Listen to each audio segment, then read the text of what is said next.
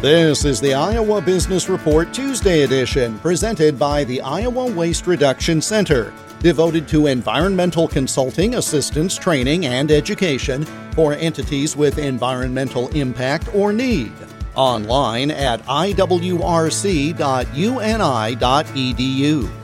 Proud college graduates are walking across commencement stages all over America this time of year. But what are the job prospects for the class of 2021? Jeremy Fisher is director of the John P. Fahey Career Center at Creighton University in Omaha. I would say the normal recruiting cycle was kind of delayed or pushed back a little bit later in the academic year versus normally. A lot of Fortune 500 companies, a lot of college employers, big four firms, consulting firms, banks, et cetera, tend to recruit pretty early in the school year for seniors.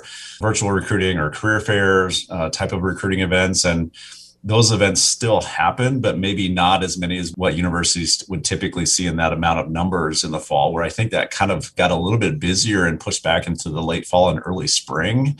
I would say for this year's graduating class too, the lack of opportunities to gain experience through things like internships or clinical experience or research at the undergraduate level was probably the biggest impact. Is what we're probably seeing is not as many students were able to get some relevant resume building experience because of the pandemic.